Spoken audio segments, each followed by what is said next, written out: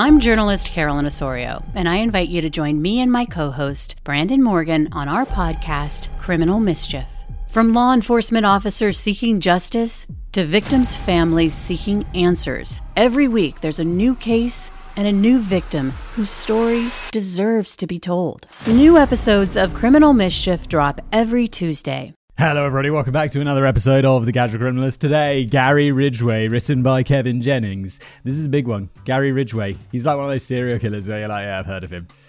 He's bad. Let's just jump into it, shall we? If you're new here, welcome to the show. The format of The Casual Criminalist is that I've never read this before. Kevin has written it for me, and we're going to explore it together, dear audience. Let's jump in, shall we?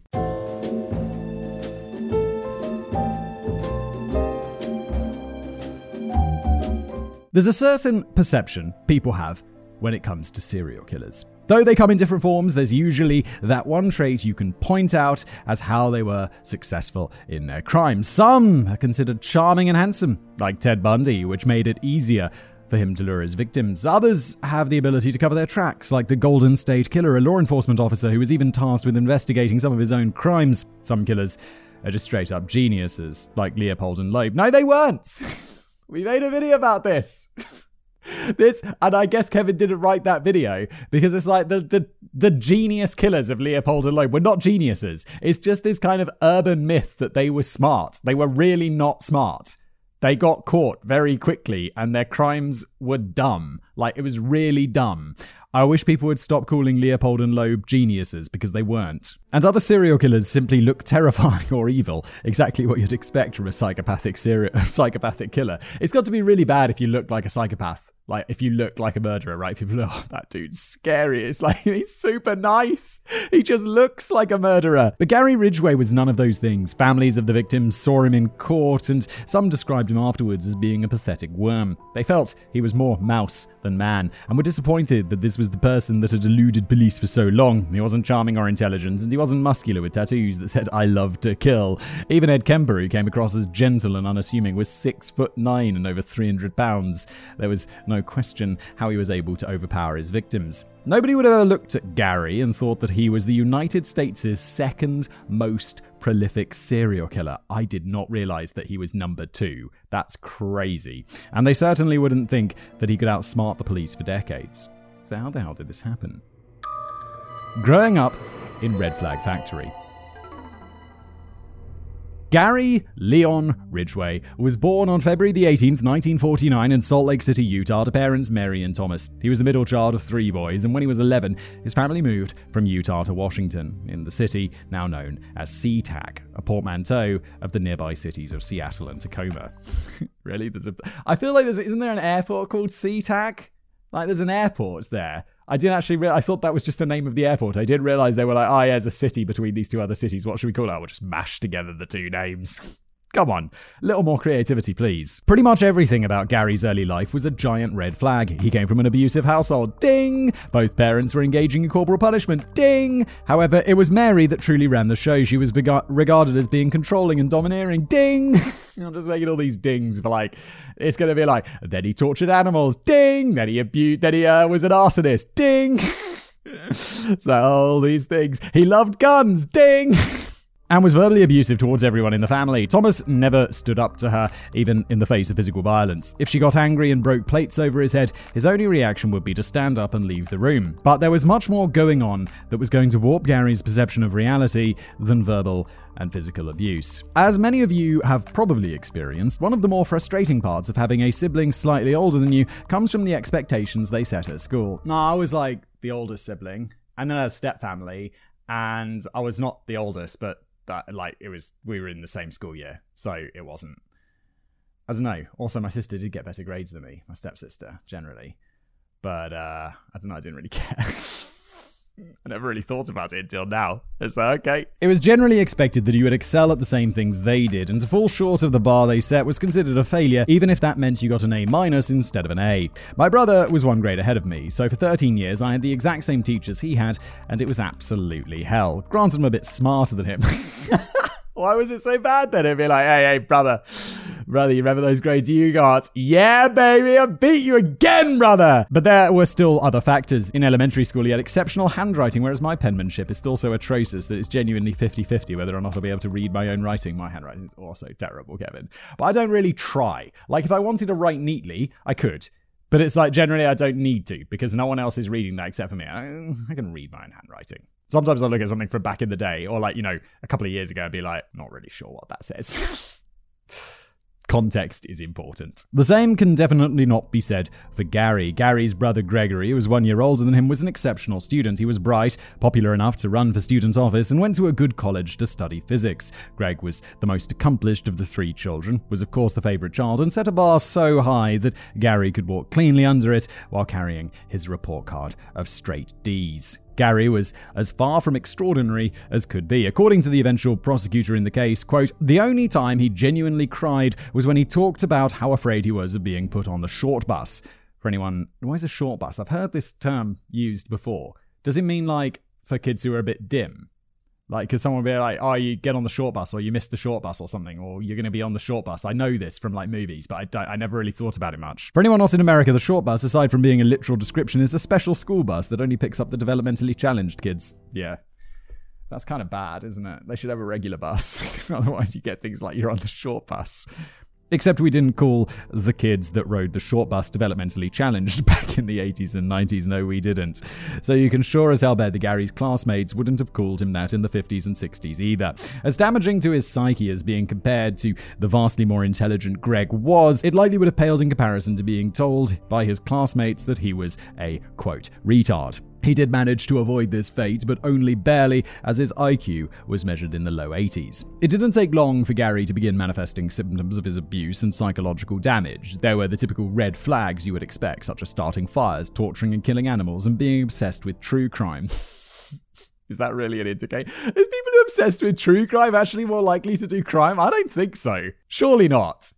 But the animals and torturing and the fires, yeah, I mean, of course. Some of this involved him and his brothers shooting birds with a BB gun, which was probably considered pretty normal at the time, but killing a cat by trapping it inside a freezer was definitely not normal and certainly should have raised some eyebrows. Yes, look, shooting birds is like, let people shoot birds.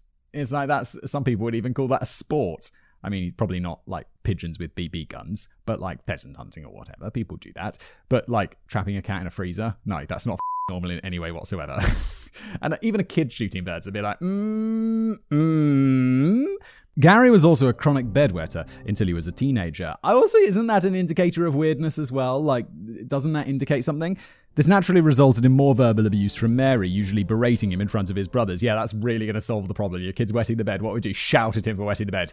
Yeah, it's really going to fix it, Mary. Well done, you genius. I wonder where Gary got all of his smarts from. But as he got older, things took a much more disturbing turn. When a 13-year-old Gary wet the bed, Mary would take him to the shower while practically naked herself to personally clean him, paying special attention to the dirtiest parts. This was hardly the only way in which she was inappropriate with her son either. Mary worked in the men's section of a JCPenney and liked to wear revealing clothing to work. She would tell a young Gary about her work measuring men for suits, talking about how they would get aroused when she measured them, and even describing the smell of their crutches to him. That is weird. Like, that is weird.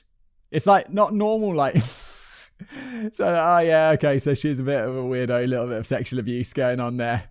And it's like, but like, obviously that's wrong and weird, but like describing the smell of crutches, what are you thinking about? What's going on? All of this left Gary understandably rather f***ed up. He had extremely conflicted feelings, with part of him lusting after his mother and the other part wanting to kill her to eliminate the family's big problem. And of course, in the Venn diagram where those two parts overlapped, Gary also talked about fantasies of having violent sex with his mother, during which he would slit her throat. That is a sentence that no one should ever have to read. Violent fantasies about having sex with his mother, during which he'd dream of slitting her throat. Like, what the is that? While Mary was the most abusive of Gary's parents, that also didn't stop Thomas from also helping to destroy his brain in ways that would severely shape his future. Thomas was a bus driver and also worked part-time at a mortuary. He would drive around with Gary in the car, complaining the entire time about all the sex workers that lined the streets. Obviously, he would then leave Gary in the car while he went to patronize those same women that he was complaining about.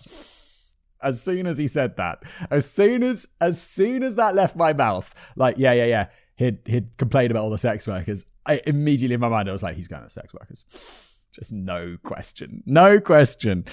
It's as if everything in Gary's life was conditioning him to despise women, but the long diatribes about the horrible and disgusting sex workers that he was more than happy to hire was far from the worst influence Thomas would have. You see, one of his co-workers at the mortuary had a penchant for necrophilia. Not only did he not feel this was something that his employers needed to be made aware of so they could stop it, he also felt that it was a perfectly acceptable topic to talk about to his son. It didn't take long for this to become a fantasy of Gary's. He loved the idea of it because the victim couldn't talk, so there was no way to get caught.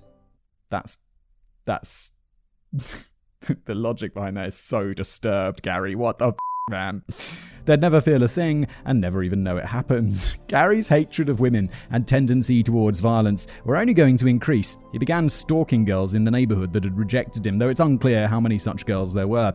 Despite his low IQ and dyslexia, resulting in him being held back 2 grades, he was at least somewhat socially adept. It's weird. Wasn't his brother super smart? It's not that common to have, like, surely, like, when you've got kids, but if both and one's smart and the other's dumb, they're the most similarly genetic people that exist. Why? I don't know that many siblings where one's really smart and one's really dumb. They're usually, like, at least within the same ballpark. A classmate at community college would state that Gary never had any trouble getting a girlfriend or a date. He wasn't a hated social outcast, and people generally thought he was nice, even if he was a bit weird. More than anything, Gary was just a completely forgettable individual. He's a bit, don't go in the freezer, there's cats in there! What the f***? He was average height, below average intelligence. Gary just keeps pointing this out, how dumb he is. This feels a bit... Look, it's Gary, we're at Ridgway. But, like, this is exactly the sort of thing that him up, just being told he's dumb all the time, and also his mum being a weirdo. He was average height, below average intelligence, but not quite developmentally challenged, below average looks, but not remarkably ugly. He was just kind of there. His high school football coach would even describe him as nondescript. Maybe that's why the beautiful killers were so much easier for the police to catch. Nothing really seems to have come from those stalking incidents, but I did mention an escalation of violence. When Gary was 16, he came across a 6-year-old boy playing around while dressed up as a cowboy. He invited the boy into the woods so they could build a fort together, but this never happened. Instead, when they were in the woods, Gary pulled out a knife and stabbed the boy in the side, puncturing his liver.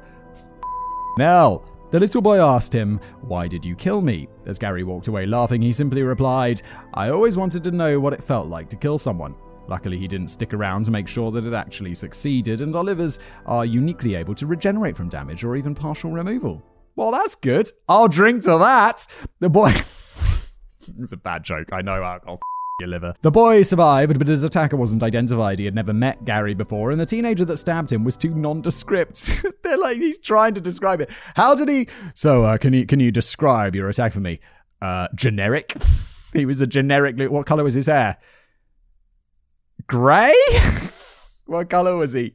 Grey? It's just generic. It's also possible that Gary drowned a boy in the lake when he was a teenager, he claimed. You know what's crazy? The thumbnail of this video is already done, and I've looked at it, and I've looked Gary Ridgway in the face, and I couldn't describe him now. He's so generic looking. He's so, like, in my mind, there's other people we've covered on this channel. I'm like, yeah, I know what they look like. I could describe Ted Bundy and stuff like that. Or the clown dude, John Wayne Gacy, could describe him easily. Like, if a sketch artist came down, I'm pretty sure we could, like, sketch up a pretty good sketch of these dudes. But this dude, I'm like, no, I don't know what he looks like. And I just saw him like 20 minutes ago. And I can't describe him at all. There'd be no shot. He'd just be a generic-looking dude. It's also possible that Gary drowned a boy in a lake when he was a teenager. He claimed that even though he had a vivid memory of doing so, he wasn't sure whether or not it actually happened. Although records indicate that 2 boys drowned in a lake the year after the year Gary specified, it's unclear whether or not he was responsible for either of them. He only had a memory of drowning one boy, which presumably means at least one of the 2 recorded deaths was an accident. It's certainly possible that both were accidents, and he could have created a false memory after hearing about an accidental drowning as a way to indulge what at the time were still only fantasies. Isn't it crazy that he's not sure whether he killed someone? Memories are wild. Like, we talked about this before, like how unreliable it is, and like eyewitness testimony and stuff, and how there's a genuine discussion about whether that should be allowed in court because people are terrible with memory. The only reason I'm leaning towards it being a false memory is because this is the only alleged crime that Gary wasn't unapologetically certain about having committed. anchors away. In 1969, at the age of 20, Gary finally graduated high school. 20? Why is he supposed to graduate high school? 18? He's 2 years. Can you imagine being 20 years old and still in high school? Isn't that weird? Hello, fellow children. I just watched the final episodes of that Better Call Saul. And they go back to the start and it's like Walter White and Jesse Pinkman cooking meth in their trailer. And I was like, wait, why have they changed the actor for Jesse Pinkman? And then it's like, no, he's just like 45 now and he's supposed to be 16. And you're like, oh, yeah, people got old. Well, like not 45, but he looks old. I thought they'd replaced the actor. They should have de-aged him. They did it with that Irishman movie. Couldn't they have done it for Breaking Bad? For Better Call Saul? The budget for this must be insane. He also married his 19-year-old high school girlfriend, Claudia Craig. Their honeymoon would be short-lived, however, as he enlisted in the Navy and got shipped off to active duty. However, were it not for the Vietnam War, this may not have been possible. Following some issues that arose during the First and Second World Wars, the US military instated is a word, isn't it? Yeah. A minimum IQ Jesus, Simon. Sometimes I wonder how big your brain is. It stated a minimum IQ requirement for those who wished to serve. It was determined that those that didn't meet this requirement had caused a lot of problems because of their difficulty to train. Gary was right at or possibly just below the line, but with the United States fighting an unpopular war resulting in the utilization and subsequent dodging of the draft, the Navy may have been willing to fudge a point or two to secure an actual willing recruit. He was stationed aboard a Navy supply ship, and while he did see combat in his short military career, it doesn't seem to have had a profound impact on him. Then again, naval combat on a supply ship is a lot different than having your boots on the ground in the jungles of Vietnam. However, this short period was still very formative for Gary. He had developed an insatiable appetite for sex, and it was here that his obsession with sex workers began. It probably actually began years earlier in the car with his father, but Gary wasn't really known for his insightful introspection and analysis. While serving in Vietnam, he began hiring sex workers constantly, eventually catching the clap. If you're unclear, Simon, that's gonorrhea. No, Kevin, I know what the clap is. But thank you for clarifying. This painful turn of events filled both Gary's heart and urethra with a burning hot rage. So, something that he felt was entirely the fault of the sex workers. Yes, Gary, it's their fault, Gary. You big brain. But just like his father, this hatred of sex workers wasn't going to stop him from employing their services. After some antibiotics to clear up his condition, he was right back to the red light district where he continued to have sex without protection. Yes, Gary, it's their fault, Gary, isn't it, Gary? Oh, the small brain of Gary Ridgway. Gary was honorably discharged from the Navy in 1970, only to go back home and discover that his wife had been having an affair while he's gone. Gary was outraged. Outraged. How can you do this to me, wife? And she's like, Gary, how was Vietnam, Gary? I'd say it'd be pretty hypocritical for him to be angry about this, given his behavior in Vietnam. Exactly. But it's clear that he didn't think sex workers were people, and thus it didn't count as cheating. Gary. But it does, Gary. The couple got divorced, and Gary's hatred of women continued to grow. While the infidelity on both of their parts... It's like sex workers aren't people. Gary, what the is going on? Your brain is so broken, Gary. While the infidelity on both of their parts was the final straw, it wasn't the only strain on their marriage. His mother, Mary, remained a constant, domineering presence throughout their marriage. She wanted the couple to move into her house, and Claudia even cited Mary's dominance over Gary as the reason for their marriage ending. Yeah, Claudia, it was several things, wasn't it? It was also maybe the affair, also maybe Gary's multiple liaisons with sex workers, and, yeah, but also, do you want to move into the house of your mum, who's weird? No, I don't, Gary. Gary managed to get a job at a truck painting company in Renton, Washington, where he would remain employed for the next 30 years. Okay, settled in. Somehow he managed to find himself a new wife, Marcia Winslow. He's not so we say, I mean, he's a bit dim. I mean, he's quite dim if he almost got rejected for the Navy, but he was socially competent, so it's not, and he's like just generic looking. He's not bad looking. He's not good looking. He's generic looking. And yes, it's not surprising. As long as she doesn't look in the freezer, you know. But Marcia wasn't Gary's only new love. It also found the love of our Lord and Savior, Jesus Christ. He became fervently religious, possibly in an attempt to combat the hatred and sick desires that were consuming him. Oh, Gary, you should have seen a psychiatrist, not Jesus. And like any born-again Christian, Gary knew that there was nothing more important than spreading the word of the Lord God and Savior. He would go on proselytizing door to door and would read the Bible aloud at both home and work. I'm sorry, I have a particular gripe with this because my grandparents, they're dead now, but they were like evangelical Christians. Like, they were like, you know, come to church, you'll love it. Let me tell you some stories about Jesus. And I was always like, I don't want to. I don't like it. It's not for me. I remember I got in so much trouble on Christmas. I was a kid. I must have been like 14 or something. And my granddad would have this ability just to go on around. We'd just be sitting around like having Christmas dinner or whatever, or like family, whatever. Like, it was a big family, maybe like 20 of us. And then we sitting around the table. And then my granddad would just burst into a story. I remember he was like, and that reminds me of the Bible story of Moses being put in the basket and floating down the river. And everyone's like, okay, Granddad. And I'm like, Granddad, what's that got to do with anything? How does it remind you of what we were just talking about? because it was just random. And he was just lost for words. He didn't have anything. And he wasn't that old at the time. He was probably in his 70s, maybe late 70s. So he wasn't like conkers yet. And my stepmom just gives me this look like, what are you doing? Don't challenge him. It's going to be really uncomfortable. And I'm like, oh yeah, but he shouldn't just always bring up these Bible stories, should he? Because it's really annoying. I'm sorry, let's get back to it. Because apparently reading the Bible doesn't count unless everyone around you can hear that you're doing it. Oh, Gary. God can hear Gary. It all touched him very deeply, to the point that he would frequently burst into tears while reading the Bible or listening to the pastor's sermons. Of course, while being outwardly way too religious, inside Gary was still the same old piece of that he had always been. He demanded sex from his wife multiple times each day, and his urges were expected to be dealt with on demand. Gary, what the man? It didn't matter if they were out in public. If he wanted sex, then it was going to happen. He wanted sex in public, in the woods, in any illegal places he could think of. While in the woods, he also enjoyed scaring his wife by sneaking up behind her, and he took a lot of pride in his ability to move through the forest without making a sound. Gary, you're an adult man. Listen how quiet I am, Mum. Look, I'm barely making any sounds. Gary Ridgway's like 30-something years old, and he's like, look how quiet I am. Mum, I mean, wife. Oh, Jesus Christ, Gary Ridgway. What the is wrong with you? On the other hand, I imagine him just being this dim guy like, look at me. Look how fun this is. Oh, but he's Gary Ridgway.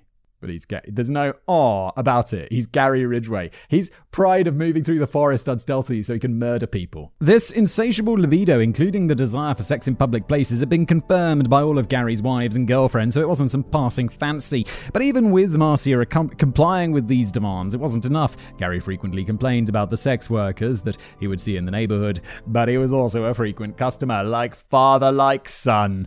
In 1975, Gary and Marcia had a son together. This marriage lasted much longer than the first, but after 8 years, it finally fell apart. Maybe it was because of the continued dominating influence of Gary's mother. Maybe it was all the sex workers he visited and he got STDs from. Or maybe it was because of the time that he put Marcia in a chokehold. Who could say? Really? I mean, what the Marcia's like, why do I keep getting all these STDs?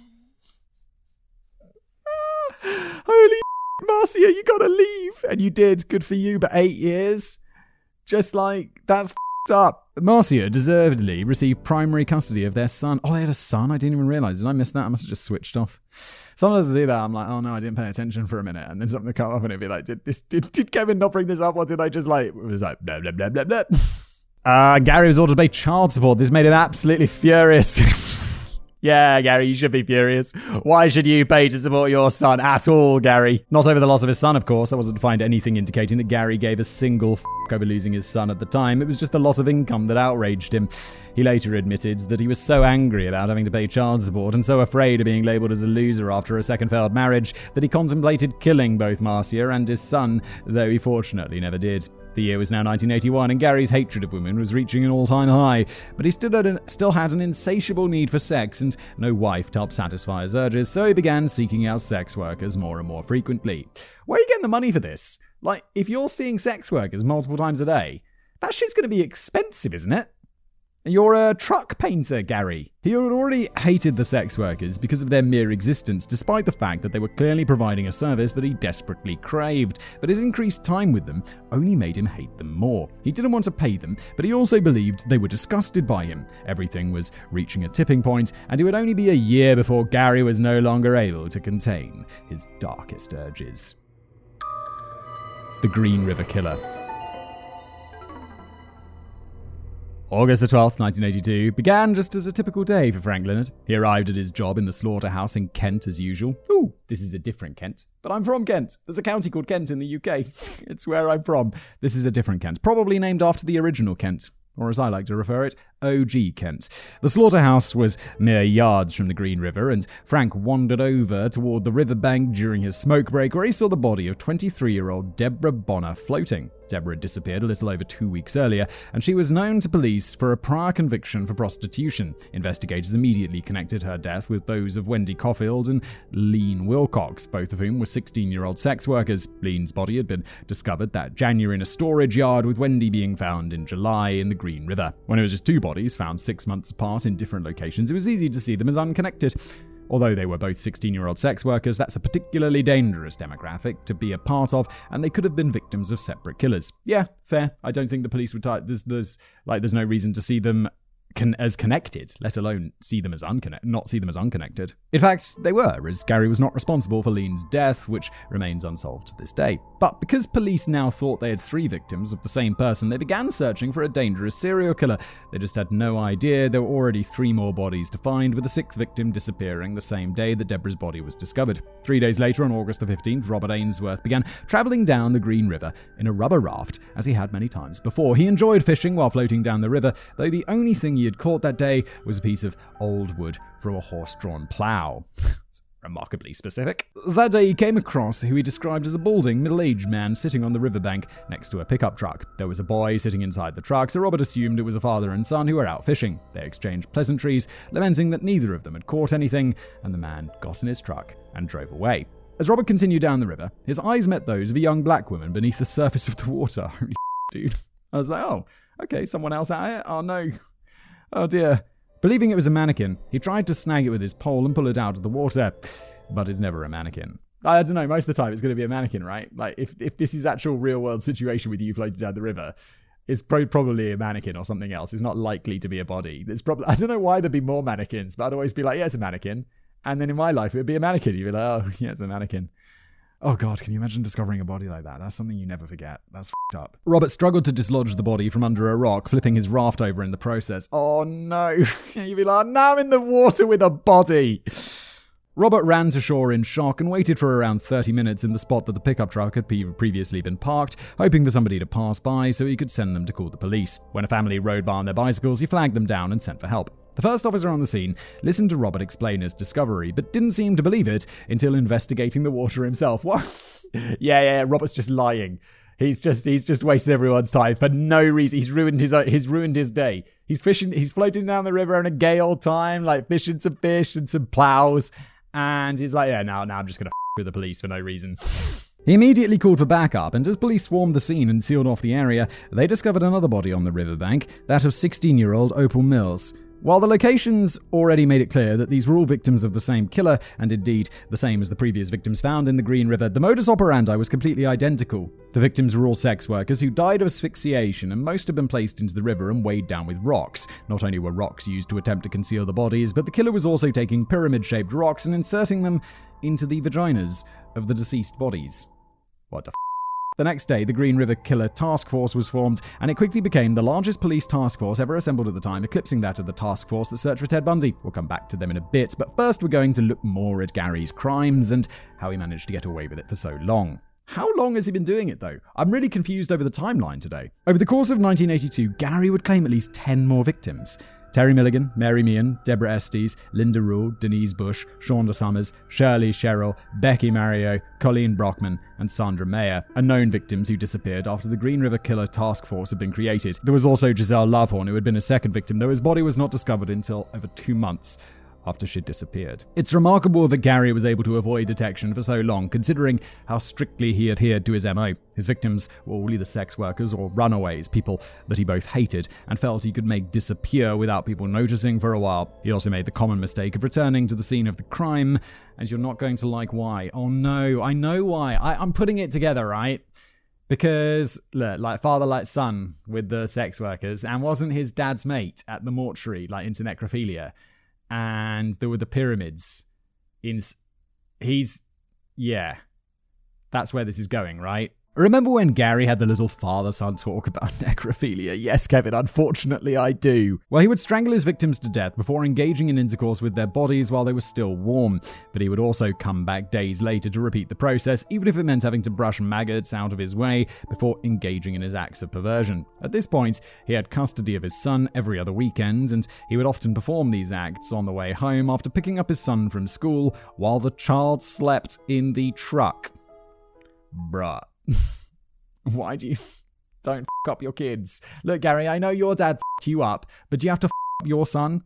I mean, the answer is yes, he's Gary Ridgway. Aside from being disgusting and reprehensible, that was also much more reckless than the rest of Gary's behavior would lead us to believe that he was. Despite his low IQ, he was extremely meticulous in the planning of his murders and seemed to have thought of everything.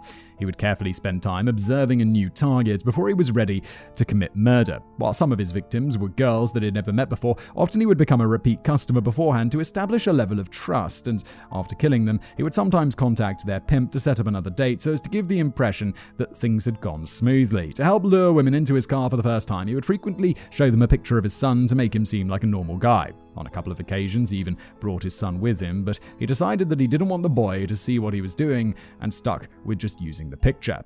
Bro. It's like, yeah, I'm gonna go pick up some sex workers. Come with me, son.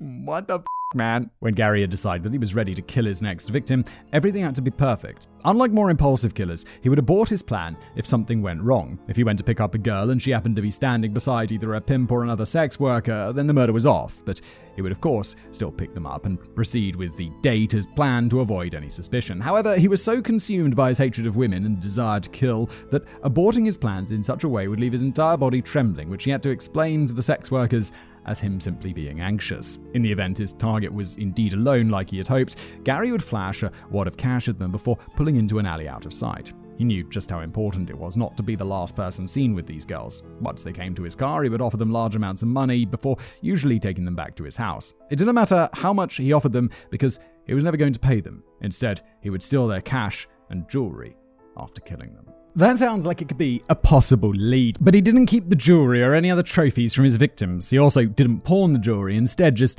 leaving it around for people to find. It's known that he sometimes left the jewelry in the women's restroom of the truck plant where he worked, and it's likely that he left it in other public or semi-public restrooms as well. Gary said that his favorite thing was the idea that somebody could be walking around wearing one of those pieces of jewelry that they found in the bathroom. That's weird, but less weird than the other that Gary's been up to. Not only did he not keep trophies that could be later used as evidence, but he took great care to ensure that no evidence was left behind to trace him back to the murders. If the girls managed to tear his clothes, he would cut their fingernails so that fibers could not be removed from beneath them. He always wore gloves to ensure that he didn't leave behind any fingerprints, and the only evidence that was left behind at the scenes were empty chewing gum wrappers and cigarette butts. DNA, cigarette butts. But this was pre-DNA, I assume. I don't actually know how they caught Gary Ridgway in the end, but this is very meticulous for a guy who is apparently very dim. Of course, Gary neither smoked nor chewed gum. It's big brain. This is a big brain move. He just left those behind to throw the police off. He was so careful that in one instance he realized that after leaving the scene that he may have left tire tracks in the mud. Realizing it was probably too late to go back to destroy the tracks, he instead replaced all 4 tires on his truck, dumping the old tires in different locations.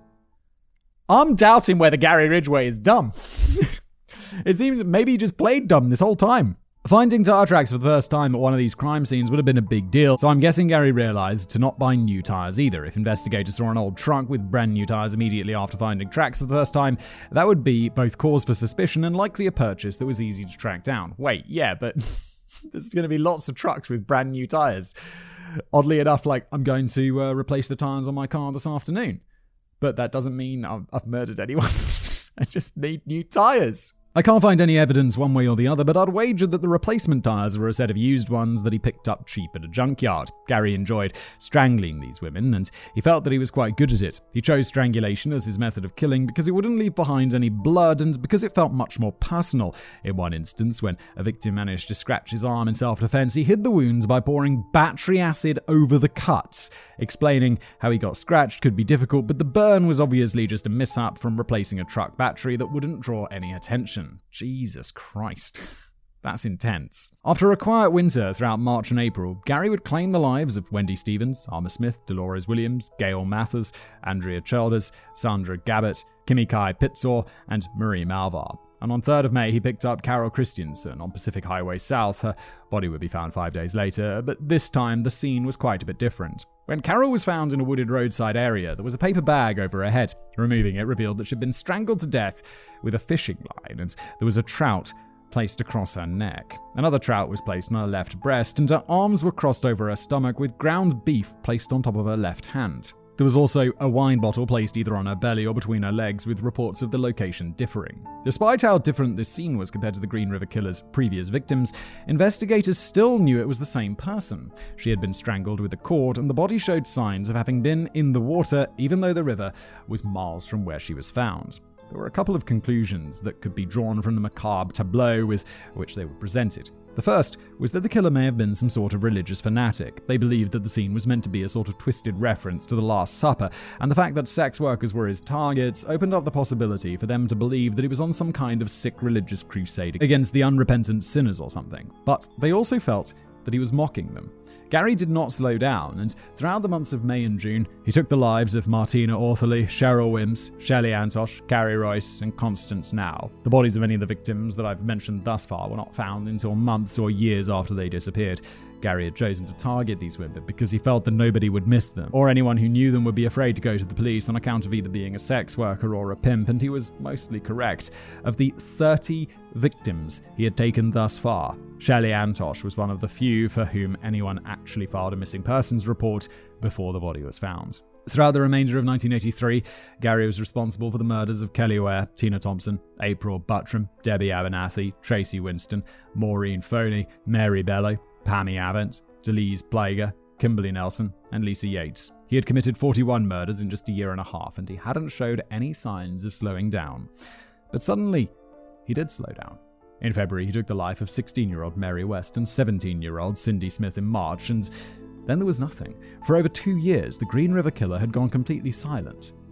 So what was Gary up to?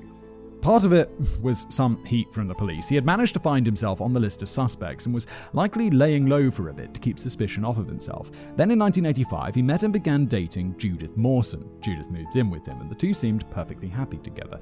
Anyone who saw them would agree, and at first, it seemed like the relationship was exactly what Gary needed. What Gary needs is to be in prison. Unfortunately, while the murders slowed down, they didn't stop entirely. In 1986, he took the life of 19-year-old Patricia Baxark, and in 1987 he killed Roberta Hayes. Then in 1988, Judith became his third wife, and unlike the other relationships, this one seemed like it was going the distance, or so they thought. After a 3-year break, Gary would strike again, this time choosing 36-year-old Marta Reeves. He remained quiet for 8 more years, until claiming his final confirmed victim in 1998, 38-year-old Patricia Yellowrobe. 3 years later, Gary would finally be arrested as the Green River Killer, resulting in his third divorce. Surprise! Had he never been arrested, he and Judith would almost certainly still be happily married to this day. And that's it. That's pretty much the entire life of Gary Ridgway. He had a childhood. He killed at least 49 innocent girls and women. And that's pretty much it. While his crimes make him easily one of the most detestable human beings I've written about, he's also by far the most boring person I've written about. But that's one of the things that made him so difficult to catch. Serial killers often have these giant narcissistic fantasies, usually involving taunting and playing games with the police. Many often struggle to hold down a job or a relationship, including platonic relationships, and their crimes are usually sloppy and full of evidence that results in them making a giant spectacle of themselves before quickly being arrested. But Gary wasn't like that. He probably was a narcissist, but not in the way that made him impulsive or unpredictable. However, he was friendly and generally well-liked, and he had the same boring job for over 30 years, where he received awards for perfect attendance. The most boring award a person could possibly receive. Yeah, it's like, what are you good at? Generic stuff. Showing up. He was so plain and uninteresting that he was the type of person you could have a conversation with and then you'd forget you'd ever met 5 minutes later. This boring, ordinary existence made him difficult to pin down as a suspect, since it went against a lot of conventional wisdom regarding serial killer profiles. And of course, he was extremely cautious. While his methods were almost always the same and always targeted sex workers and runaways, beyond that his victims didn't fit any clear demographic. Most were aged 14 through 26, but some were in their 30s. He showed no racial preference in his victims, and he was careful not to leave any evidence behind. Almost any evidence anyway. If he wasn't willing to put on a condom despite contracting multiple STIs, I think he wasn't going to wear one during his crime since nobody knew that DNA evidence existed yet.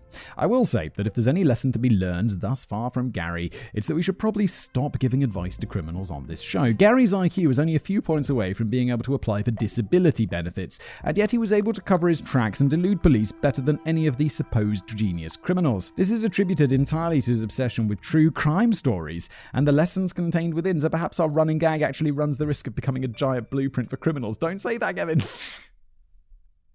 Oh god, this is all done in good humor and don't do crimes, for God's sake. Then again, all of the criminals that were easily caught had just as much opportunity to study true crime as Gary did, but their egos led them to believe that they were invincible and they didn't need any advice. Yeah, we're probably fine. I think I've rationalized that well enough to be able to sleep at night. With that out of the way, why don't we look at what the police were doing for almost the 20 years that it took them to finally track down the Green River Killer? Spoiler alert, it's going to make you angry. Yeah, it's like 49 people, and the guy was almost like on benefits for being dumb. What are you up to, police? The Green River Killer Task Force. Years before the task force was even assembled, Gary had his first run-in with the law in 1980. He was picked up after a sex worker accused him of choking her. Although he admitted to both hiring and choking the girl, he claims that he only choked her because she had bit him. That seemed like a reasonable enough justification to the police, so they released him without filing any charges. In 1982, he was again picked up, this time for solicitation, after he approached an undercover police officer for sex. It would have been nice if they recognized Gary as a frequent customer of sex workers and one that was able to turn violent, but they didn't seem to quite make the connection. Or if they had, they were unable to act on it because of a lack of evidence. He would wind up on their radar again, and he was actually one of the first prime suspects. Why is that allowed? I thought, isn't that entrapment? Or whatever it's called? You know, where it's like the police encourage you to commit a crime? Or like they, like buying drugs off a cop. That happens, right? Which is weird. That feels like it shouldn't be allowed. Or maybe they're not allowed to encourage it. They can't go up to you and be like, hey, want to buy drugs? Do you have to go up to them and say, hey, can I buy drugs? And in that case, it makes a bit more sense. But it still feels a bit sketchy, doesn't it? When the task force was first created in 1982, they were overloaded with information. It was formed the day after finding 3 new bodies, and only a few days after another one. With the Green River Killer having already claimed a half dozen victims and the bodies continuing to pile up, the amount of various tips they were receiving was too much to handle. This almost certainly slowed the investigation down a bit, at least in the beginning, but in the spring of 1983, there was going to be a big break. Marie Malvar went missing on April the 30th, but her boyfriend saw the car she got into. It was a blue or green pickup truck with patches of primer on it, and the man driving was a generic-looking, balding man in his 30s or 40s. How did he look? It's generic. It was the last time she was ever seen alive, and it would be 5 months until her body was found. But her family wasn't going to wait around. The boyfriend had seen the man that she was with and had a description of the rather unique-looking car, so they were going to drive around the city until they found it themselves, which they did. The car was parked in the driveway of Gary's home, and the boyfriend recognized him. They immediately informed the police, who went to pay Gary a visit. How did they not get him here? Like, what the f***?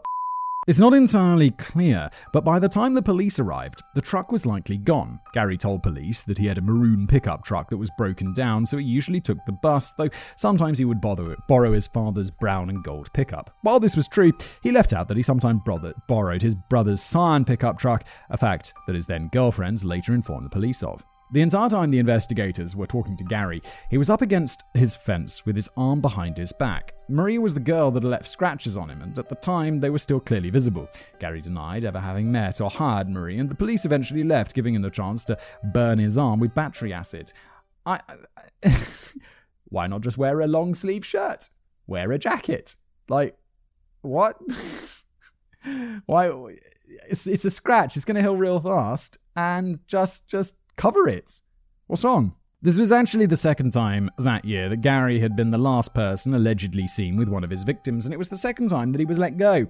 Earlier that year in February, he had been stopped while on a date with a sex worker that later disappeared. Considering this was the largest task force ever at the time, and it cost a total of over $15 million, it's hard to imagine there wasn't someone working there who could have made a stronger connection between the victims and Gary. He was considered a top suspect, they just didn't have any evidence to go on. So, I don't know, follow him? You spent $15 million. What are you up to? You've got a top suspect. Follow that.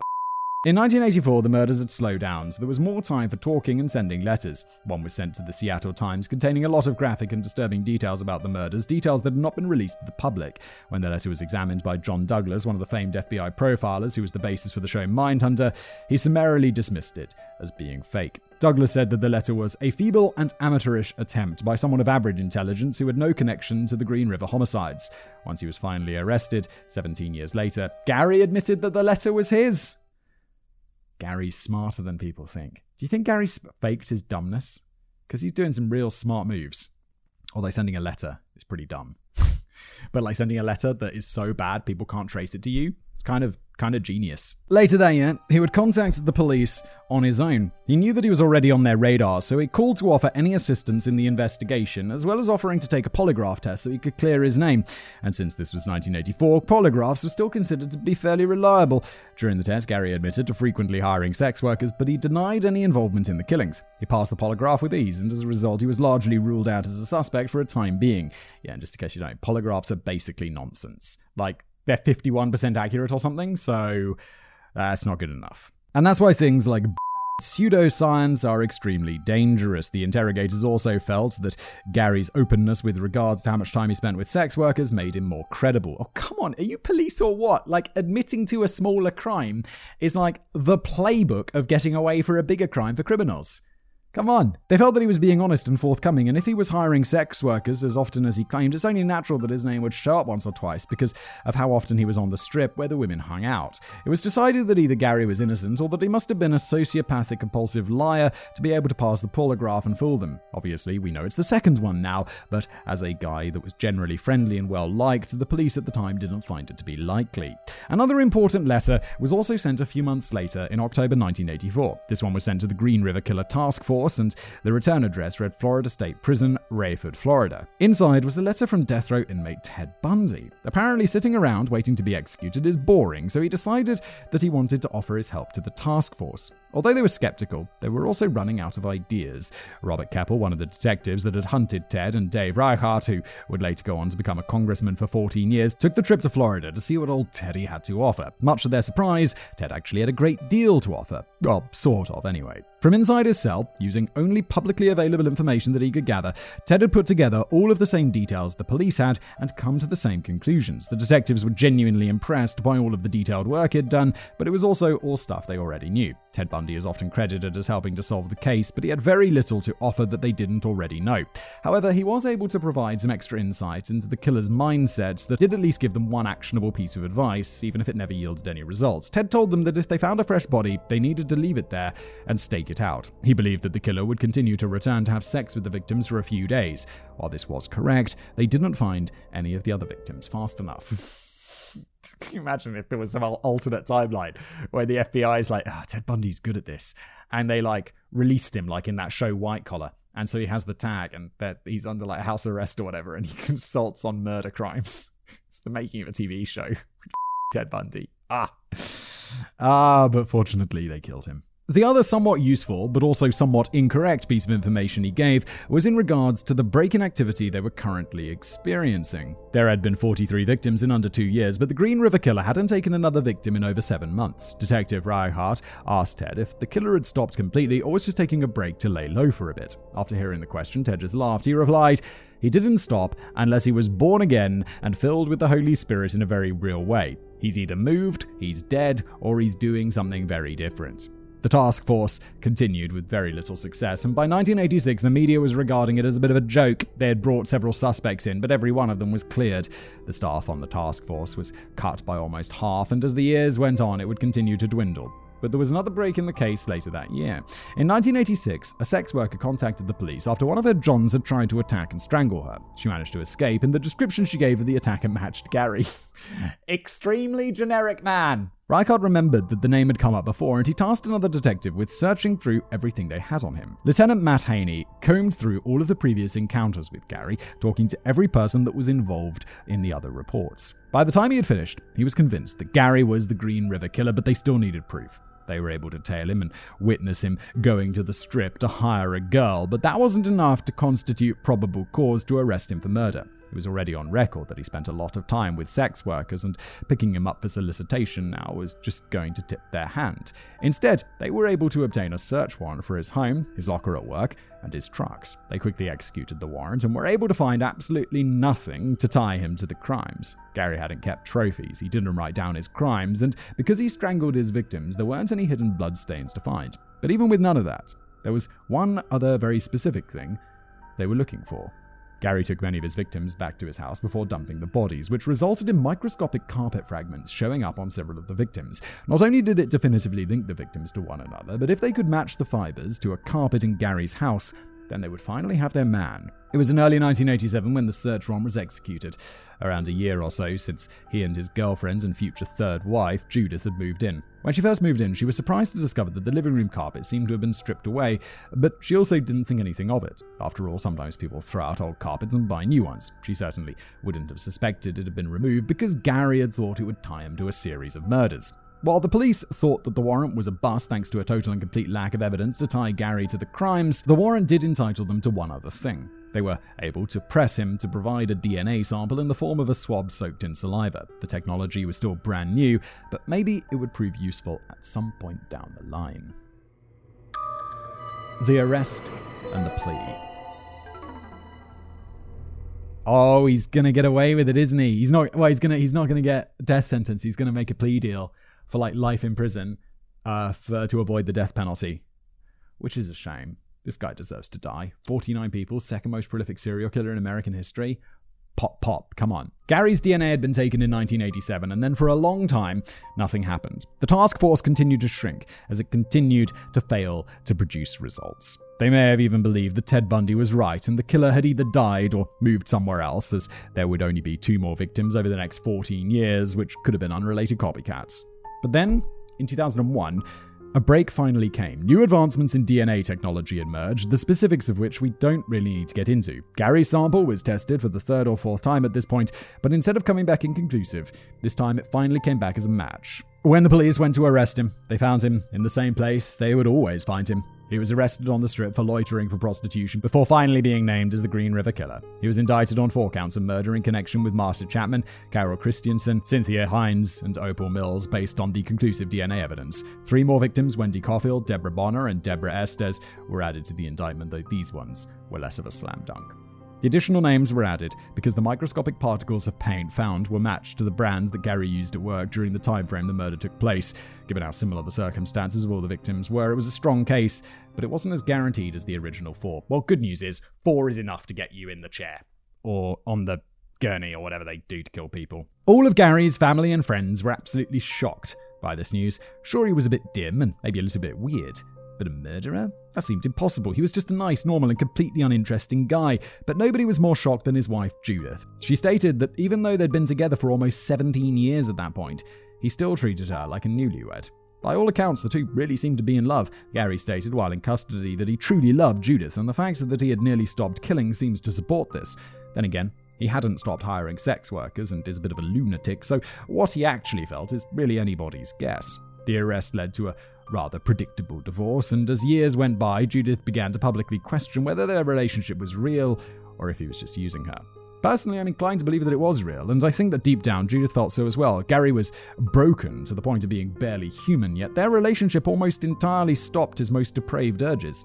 Maybe he's outsmarted me with his knowledge of true crime and forced himself to stop killing out of self-preservation, but I think Judith said what happened best in a 2007 interview with a local TV reporter. "I feel I've saved lives by being his wife and making him happy." While her statement is almost certainly true, we're also getting dangerously close to humanizing this murderous piece of shit, so it's time to put an end to that real quick. Gary killed a whole lot of people, and it was time for him to pay the price. But what price was he going to pay? Washington was a death penalty state, and people absolutely believed that he deserved to die. Unfortunately, Gary had carefully followed the casual criminalist's rules for criminals, so he didn't write down his crimes, he didn't include other people in his crimes, he didn't tell people about his crimes, and police may have been confident that he was responsible for dozens of murders beyond the 7 for which he was indicted, but there wasn't any way to prove it without a confession. It was the defense's one and only bargaining chip, and they were absolutely going to use it. In exchange for taking the death penalty off the table, Gary would confess to all of the murders and lead the police to their bodies. This did not go as smoothly as planned, though not necessarily because he was being cooperative. The problem was that he didn't remember the girls. He didn't know their names and he couldn't recognize them from pictures. In his mind, sex workers were things, not people, so there was no reason to remember them. What Gary did care about was what he had done and where he hid the bodies. That was the only part that was important to him, and he was able to remember the locations and how he killed them with a level of detail that was only made more surprising by the fact that he couldn't remember any of their faces. When all was said and done, he confessed to the murders of 48 girls and women. At the trial, the names of every one of Gary's victims were read aloud, with him having to say guilty after each and every one. The process took over an hour, and he was sentenced to 48 consecutive life sentences plus 480 additional years for tampering with evidence. For many people, this finally provided closure on one of the darkest chapters in living memory, but for others, is a gross miscarriage of justice.